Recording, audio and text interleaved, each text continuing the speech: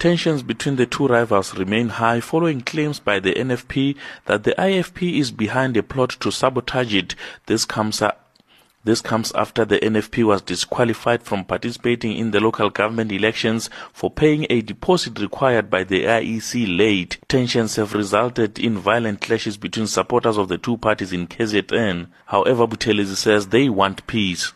It seems strange that the NFP is now blaming us and provoking us. And Dumbe, yesterday, they were marching, swearing at me, calling me with all kinds of expletives. I say to our members, please don't play into their hands. Don't respond by retaliating. Because their tactic is that you should retaliate so that the IEC should then declare that they can't be an election there. So I appeal to you that we should not spoil the election for all South Africa.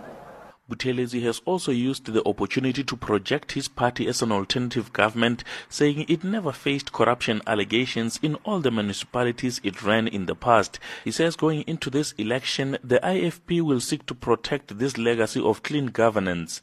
Our candidates are ambassadors for the IFP. They know how protective we are over the IFP brand. For we built a 41-year legacy of clean and good governance.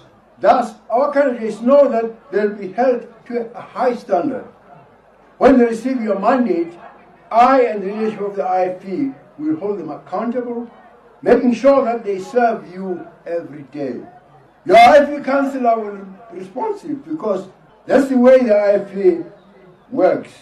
In the IFP, we put the people first. He also took a swipe at the violent behavior displayed by ANC members who were unhappy about the governing party's list process. It is blatantly obvious that government has stopped listening. This much is clear when we see ANC supporters burning tires, shutting down the CBD and looting shops in protest against their own party.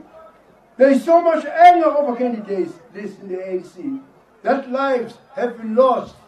People have been buried. Candidates have been rejected before the election is even held. Why must people resort to such extreme measures to get their leaders to listen?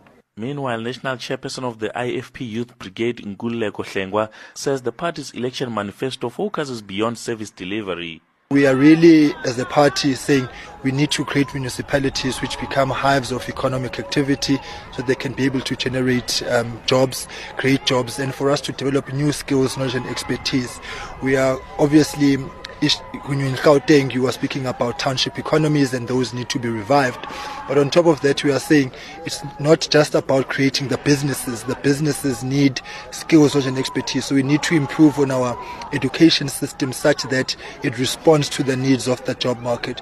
Buthelezi's message to the electorates has been warmly received by supporters who vowed to continue to support the IFP due to its good track record of service delivery. I'm Amos Phago in Katlehong, east of Johannesburg.